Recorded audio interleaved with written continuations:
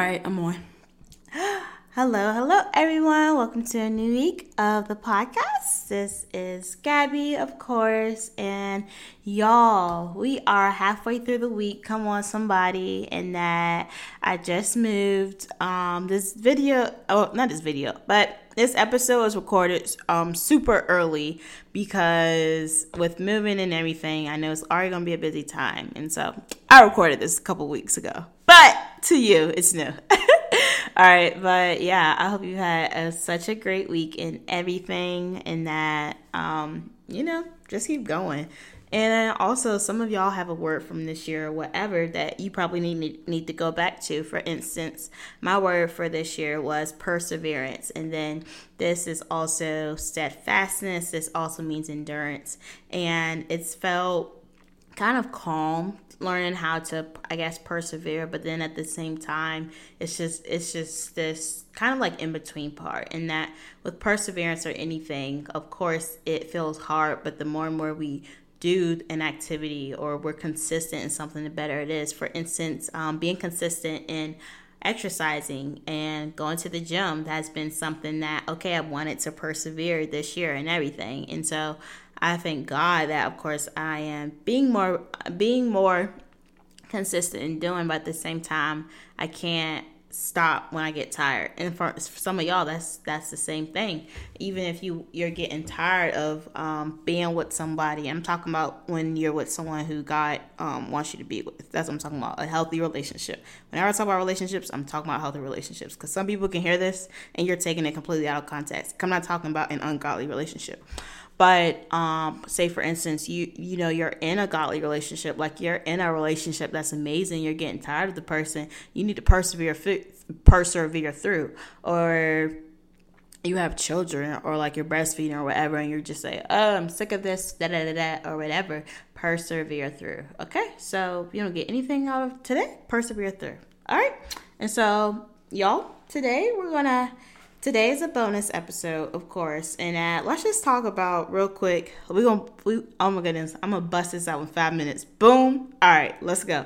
A big time budget. That's what we're talking about today. And that, how do you have a big time budget, but then also how do you travel on a budget? Y'all, it is so amazing to learn how to travel on a budget, but then also to do it and you're still on budget and you come back from vacation, you still got money. Come on, somebody. Come on. It's possible to do it. And so, say, for instance, some of you want to travel in the kind of like last quarter or something like that of this year, or you want to buy your significant whatever partner, your husband, your wife, your boyfriend, girlfriend, you want to buy them a gift or something like that, then you can do that. Okay. And so the first way that you travel on a budget, because we're going to start here instead of big time budget. The first way that you travel on a budget is, first thing is that you need to know what you want. You should know what you want to do. But then also, when I say this, know what you want, but leave room. So if you are traveling with a person, this might sound hard, but if you are traveling with a person, everything that you want to do might not be what the other person want to do, okay? And for me, that with being with different people and everything has been kind of like like a wake-up call, right? And that, no, I want to go this if we're going out the country for 2 or 3 weeks or whatever, versus this person wants to do this. And so leave room. And then also, when we think about it, it's just like surrender. Like when we lay down our lives for Jesus, when we believe he lived for us, died for us, rose up 3 days later, right? We surrender our will, our plans, our life, and everything, right? We're surrendering, okay? And so in a way, it's a little bit similar. Is that sometimes we have to surrender and do what other people want to do. Yeah, and so that's that. And then, if you're traveling alone, you know what you want to do, then just do it. Now, when you do it, though, be strategic and then also be safe about when you travel alone. But then at the same time, don't be so fearful that you don't do anything. I think about a couple years ago, a lot of people don't know this, but a couple years ago when I had went from Barcelona to Madrid, there was bus that we had taken. I can't remember how long the bus ride was, maybe 5 hours or something. But I remember that bus ride, kind of like a day or two before we were about to leave, we realized that my friend, like two friends I had and we had gotten different tickets and we were on different buses. So I didn't freak out. I still got on that bus, and y'all, that whole bus ride, I was safe. And so it's possible to travel alone. Don't allow not having someone with you, or even being a single woman or something. Y'all, you can be single and still travel and still have fun. Okay? You want to go to Fiji, you want to go wherever, and maybe the people around you don't want to go, you can still go and do what you want to do. Okay.